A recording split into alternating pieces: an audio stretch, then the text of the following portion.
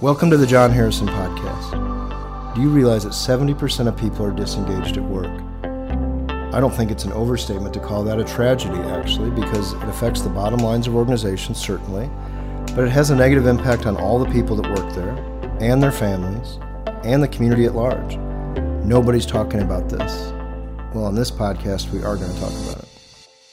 So, welcome to the John Harrison Podcast.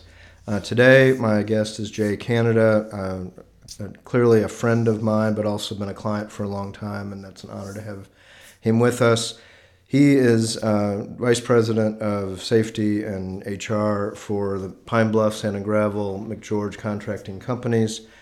Again, we've worked together for 7 or 8 years now, probably. So, going to talk a lot about culture because his companies get it. We talk about companies that get it and companies that don't get it, and his do, and Jay's a big part of that.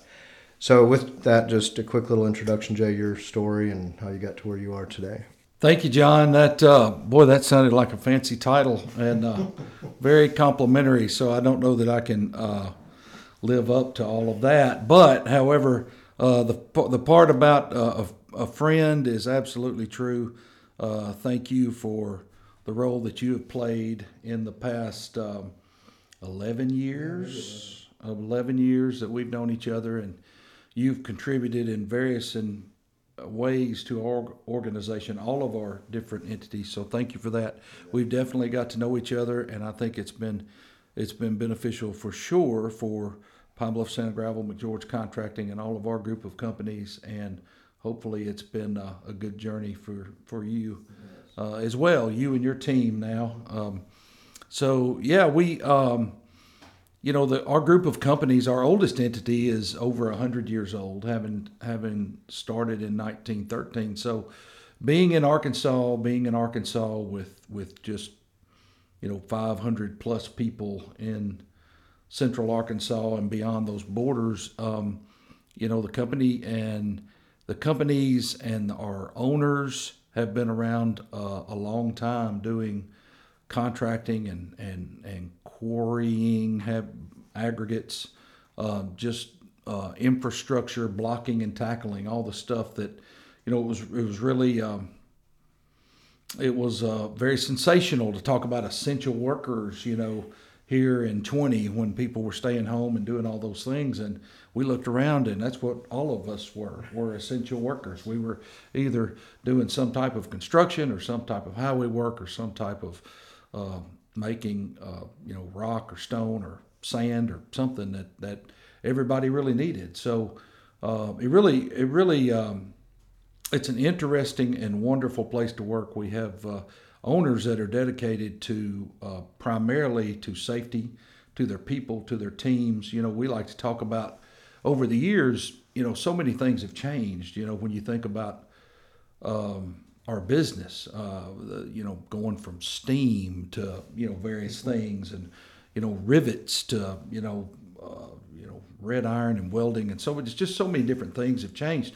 But the thing that has been constant is that it involves people. It involves people with the skills and people with the right tools, even though they've evolved. And then now we talk a lot about the mindset, and is how do we go about our business every day, and how do we show up? How do we engage each other and respect each other? And a big part of that has been our safety journey, and I think that has been the foundation for this company and for all of the members, all of the team members who show up every day and go to work, and all of our leaders.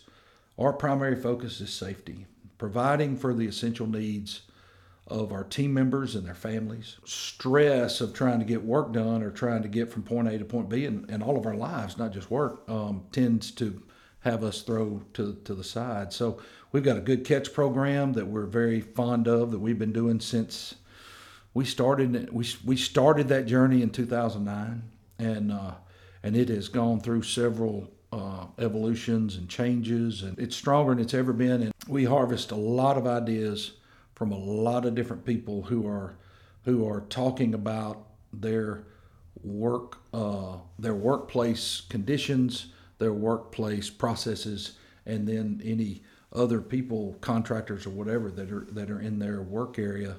And we've got a process where they can be heard. Those ideas can be elevated. They communicate with their supervisors. They communicate with each other, and it's really amazing that at this time of the year, we're sitting here in November of 2022. This is where we're kind of completing, looking at the whole year of good catches, and so it's very fresh on my mind and all of our owners and all of our team members. We just last week completed most of the celebrations of where we are and all the things that we've done. And, we go around and have meetings every 6 months and talk about culture, talk about good catch. So with that, Jay, because I've been around a lot of your people, and even someone that's a new deckhand on a vessel somewhere who's been there for 2 months knows about the Good Catch program, speaks highly of it. So it starts with safety, but what I've seen, maybe help our listeners understand, because you just talked about culture meetings where the owners are involved, and that's another difference. Like, they are heavily involved in culture, the owners themselves. But how, beyond safety, what have you seen in terms of leadership, communication, all these other parts of day-to-day culture? Because, and I'm going to get here, I talked to a lot of companies. People in the last 2 years have been freaking out about there's no good people out there, they're losing people left and right. But your companies generally, I feel, have been immune to that.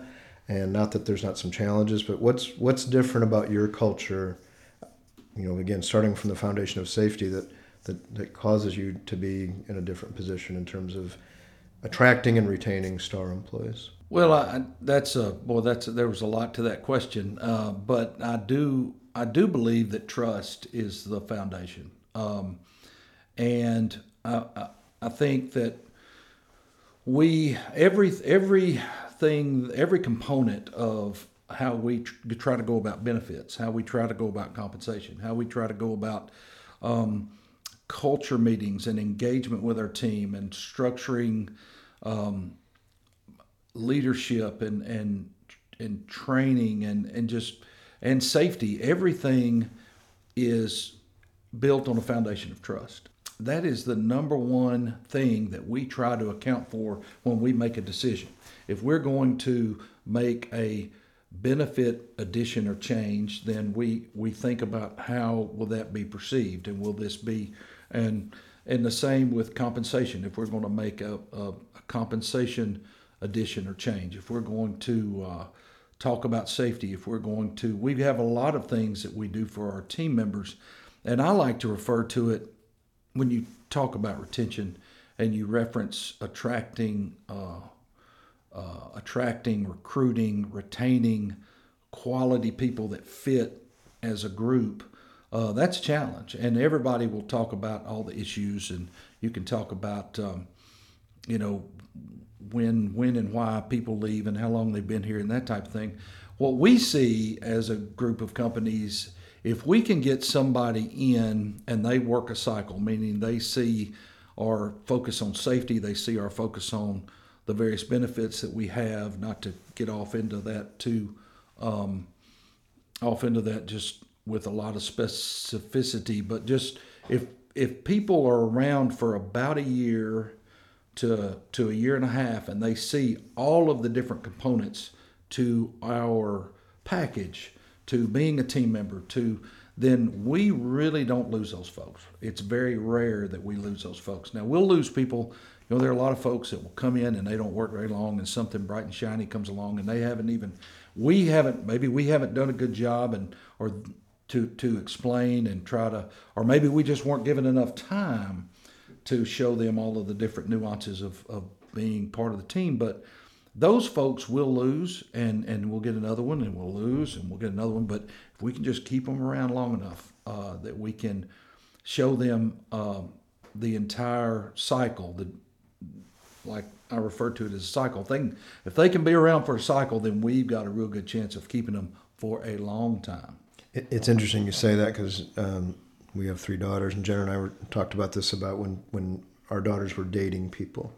And Jen would always say, you got to go through 4 seasons with them, like get through time with them. Because of course the first 2 weeks might be fabulous, but you go through even 4 seasons, using that terminology, ups and downs and holidays, and difficult times, and all of a sudden now you can see in that relationship, is it going to make it?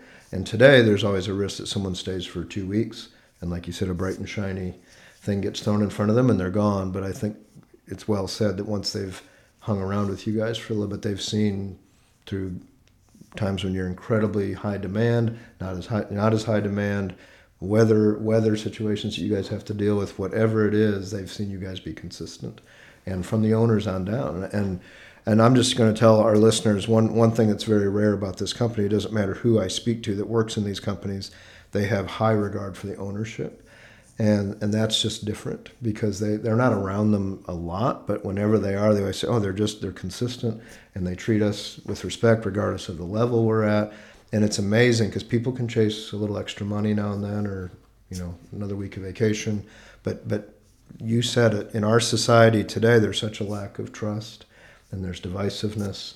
And I think people that come to work at your company for 40, 50, 60 hours a week really see from the ownership to their supervisor that it is consistent. And I think that's, just in my time with you, I've seen that even get, shored up even more, the way you train leaders and what you expect of people that are supervising others. So there's a common theme with everyone that comes to work that doesn't matter who they're going to hang out with, they're going to see the same types of behavior. I know that's been a big part of what you've seen and what you've witnessed, I think, as well. Well, there's no doubt, and when you talk about consistency and thinking about trust, we're coming, I don't know, out of a pandemic. I don't know where we are, but it's my first one, so I'm learning every day. But that is part of, whether we like it or not, it's part of our culture. Your culture, everybody's got a culture. Sometimes we say, well, you have a safety culture because somebody's doing well.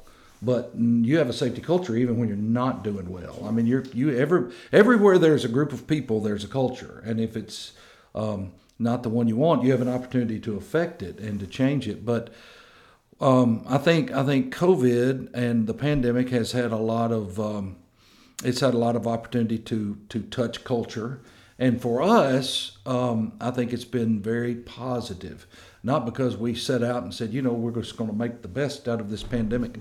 That wasn't the decision. The decision was that we're going to try to manage it with every resource we can muster. And we're going to support our families and our team members and their households. And we're going to try to take all the conjecture and the guesswork and the funkiness that they're seeing in the news and try to be a rock of stability and give them some type of something that they can grab onto, because there's just, you can flip around outside of a safe source of information and just hear anything. So we decided that we were going to try to manage COVID and not let it manage us as an employer and as a team and for our families, and we're still doing that. I mean, our people, it is so funny how we built a lot of credibility and a lot of trust with folks and families and households throughout COVID. That is money that you could look at and go, wow, we've never spent this before, and we haven't, but it was an investment, I think, whereas maybe we weren't having a culture meeting, but we were building our culture through the investment we were making with the trying to look at how we're going to respond to this business and how we're going to manage that risk and help and assist our team members. So, and we're still doing it. We're still assisting and we're just in a different phase of it now than we were before. But it's interesting when you're in a four generation family of companies, and you've got so many, they've been so many places and they've seen so many things. When you started in 1913, and there's just been so many social and political and economic changes, and the landscape and it's been the worst it's ever been just so many times, and we've always found a way. And so it really gives people, I think, a little bit of, it gives us, I know as just a team member, it gives us all a little sense of, we're going to get through this, and we're going to get through this together. And nothing new under the sun, and we can figure this out. That's right. But maybe the last thing I would say, I've been using this example with companies lately, but Jen does some mentoring of young ladies at times, and I've overheard her have these conversations. And if these young ladies are single, she'll ask them, "Would you like to be married someday?" And they usually say yes. And she'll say, "Well, what are you looking for in a spouse?" And it's a pretty long list, right? They'll talk about, "I want him to be handsome and love pets and love kids and be a hard worker and maybe love the Lord," and this big long list. And then she always asks the young ladies, "Are you being the type of woman that will attract a man like that?" And it just gets a little quieter in the kitchen sometimes. And that's true for men or whatever. And my point of that story is, you will hear some companies say there's not any good people out there. Again, I think your companies wouldn't say that because you're attracting good people. But on the flip side of that discussion, if I'm a new employee coming into the workplace, we've got kids that have joined the workforce in the last for 3 to 5 years. What would be the things you would tell a person coming into the workforce now if you want to set yourself apart in that two-way street and you want to be the type of person that companies are going to love and hang on to for years? What does that look like for you? Yeah, that's and I don't want to be negative in any way, but the bar has been set so low that's pretty easy to do when you think about if you do what you say you're going to do. In other words, if you'll show up on time, be where you're asked to be, fulfill the commitments that you've said, "I'm going to do this, I want to accept this position, I'd like to work in this location." If you'll just show up and be on time and be ready to work and be respectful and be open to learning and new ideas and accepting of change, because one of our values addresses change, and you can't be around if you're a new startup then change isn't just real important at this moment in time. But when you've been around since 1913, if you haven't changed some, you're not going to be viable. And we all know, companies just don't last 100 years. That's very rare. And so, if you can change and adapt and understand that I don't have all the answers, and there's a reason that I was hired, and if I can fulfill my commitments, be here on time, show up, have a good attitude, and show some effort, you're going to be a star. It's just that simple. That company you will automatically create value from day one. You'll set yourself apart.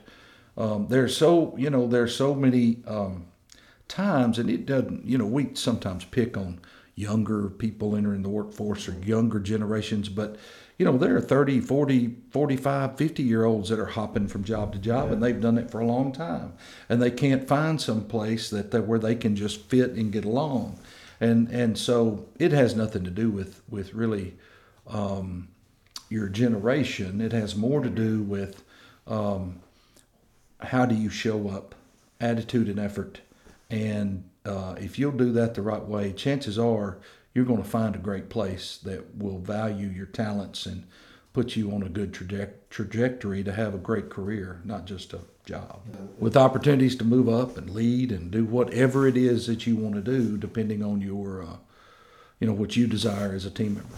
Yeah, you said nothing new under the sun, and we can have all the new technology and working from home and all these kind of trendy things that are out there right now, but it still comes down to attitude and being open to change and being respectful. And I always tell folks in our sessions, if any of our people that are sitting in our sessions owned their own business, that's exactly what they'd want from the people that work for them. Just, they don't have to be perfect.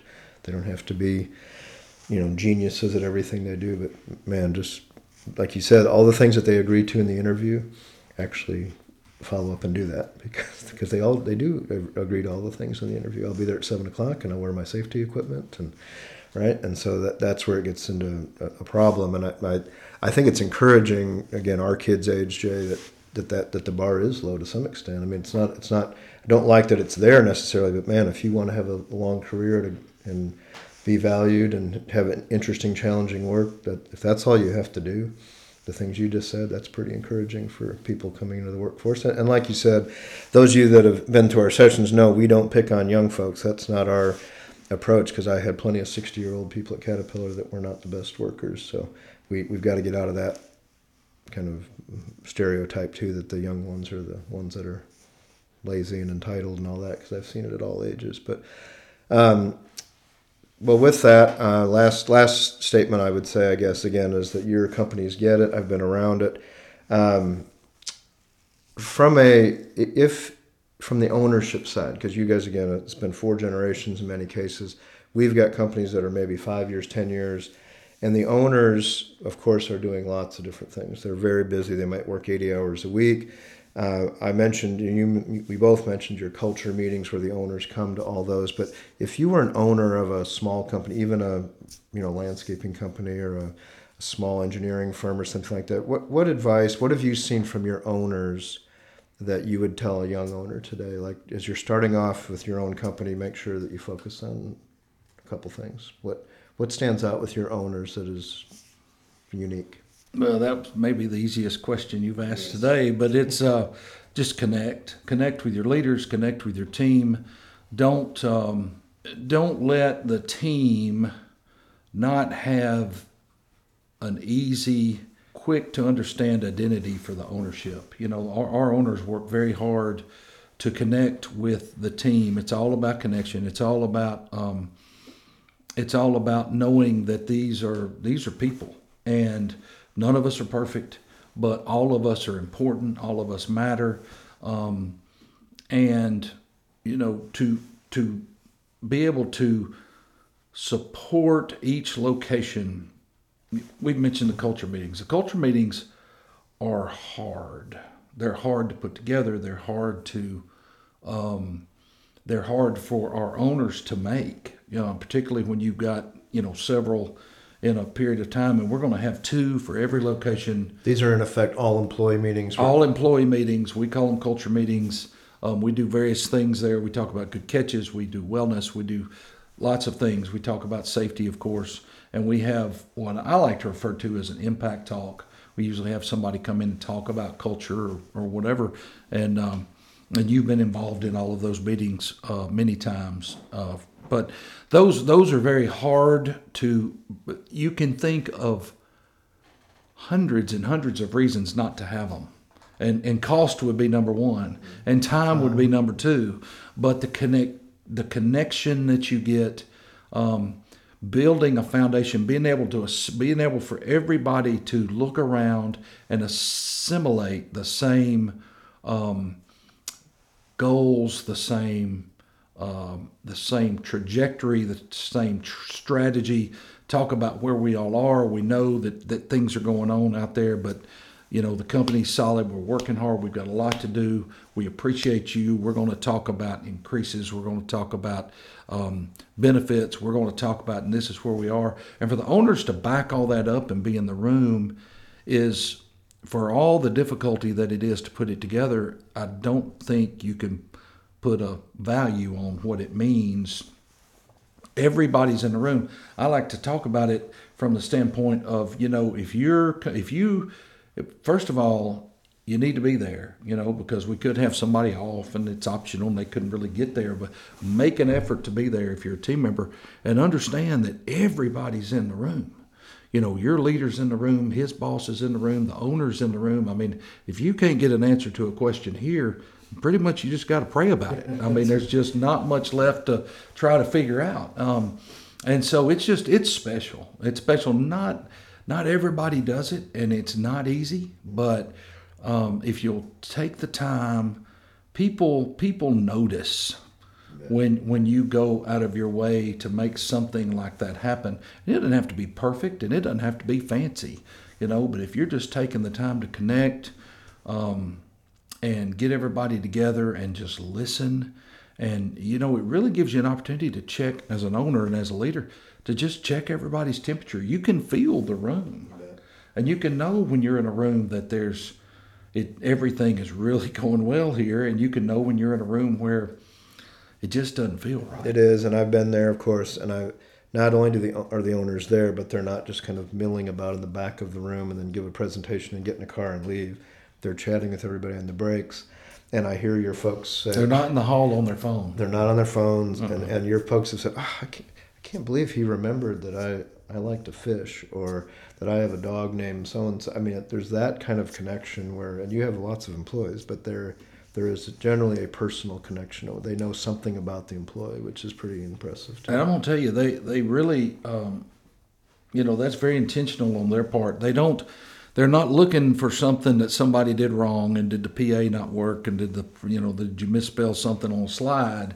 They're not really looking, not that they don't notice those things, but their goal and their reason to be there is to thank the team. And there's a lot of that goes on. Thank them for being safe. Thank them for an incredible year. Thank them for their commitment. We know it's not easy.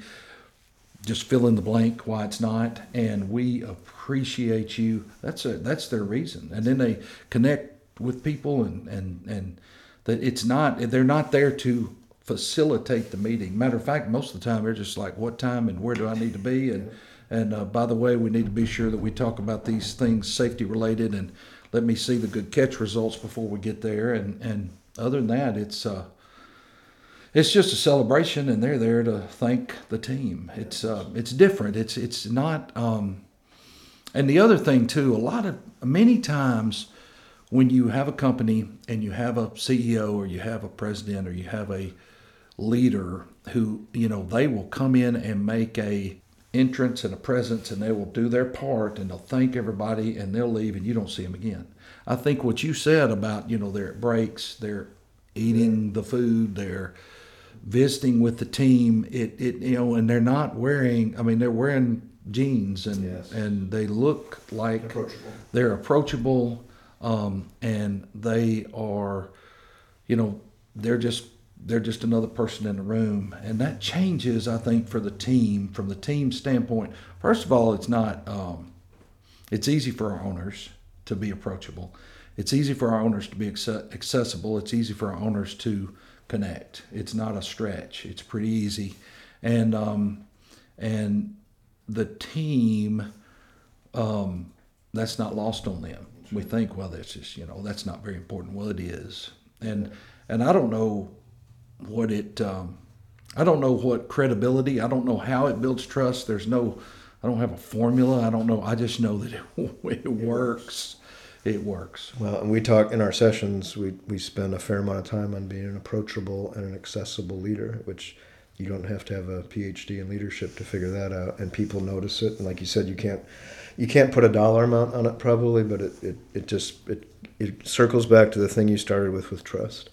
And now I trust that these people are real human beings. They're not these owners that I see for 10 minutes and don't see the rest of the year. So, well, with that, Jay and I have had long conversations in vehicles as we've driven to different events. And so we could probably go on for 8 hours easily. But it's, again, an honor to have you here. And we're, on behalf of our team, we're thrilled and always honored that we've been with you the last 10 plus years. You're one of our kind of flagship clients, and we don't take that lightly. So thanks for letting us be a part of your journey as well. Thanks very much. Well, thank you for that, John. Very kind words, and you and your team have been have been a very safe resource over the years, and we appreciate that. Thanks for listening today.